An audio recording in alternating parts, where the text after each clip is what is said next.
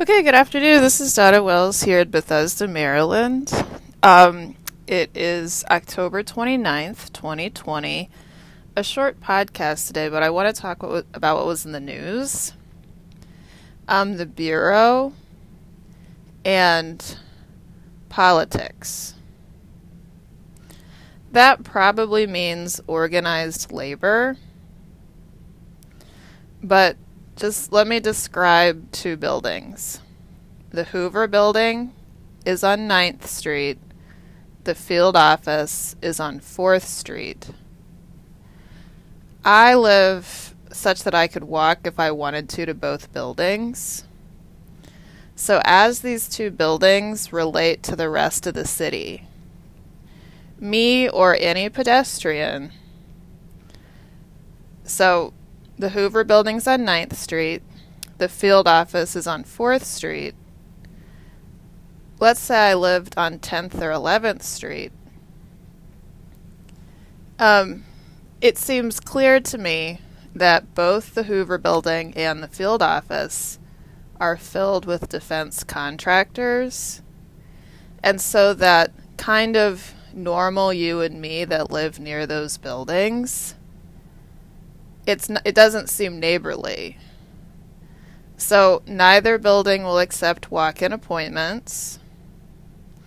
Neither building really answers the phone if you call. You can kind of never talk to anybody who works there.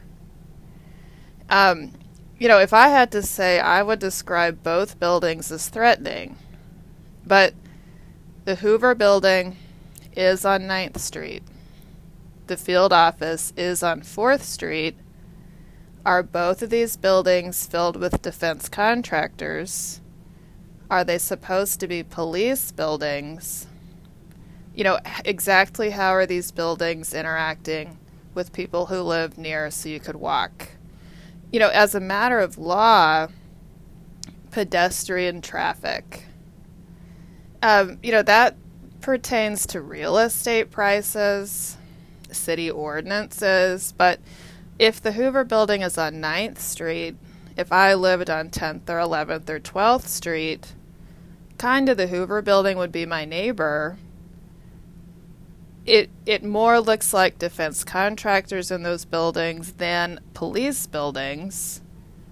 Kind of normal you and me, probably, neither building seems friendly to pedestrian traffic. The Virginians are ethnically German, so, one way to describe this is that there's like weird Virginia commandos in the building, and they're like stealing the defense budget. I'm from Texas. I'm an Episcopalian. Are there like weirdo Virginia defense contractors in the Hoover Building, and that's why they don't accept walk-in appointments? Is all that allowed because it's a police building? And, in terms of city ordinances, the defense budget, but a great way to say it is that if you live right down the street from the building is your neighbor. Is the building neighborly? It seems to me what's going on is that it's weirdo defense contractors, and they're not even behaving as policemen, even though they're in a police building. So this is Donna Wells. Have a really great day.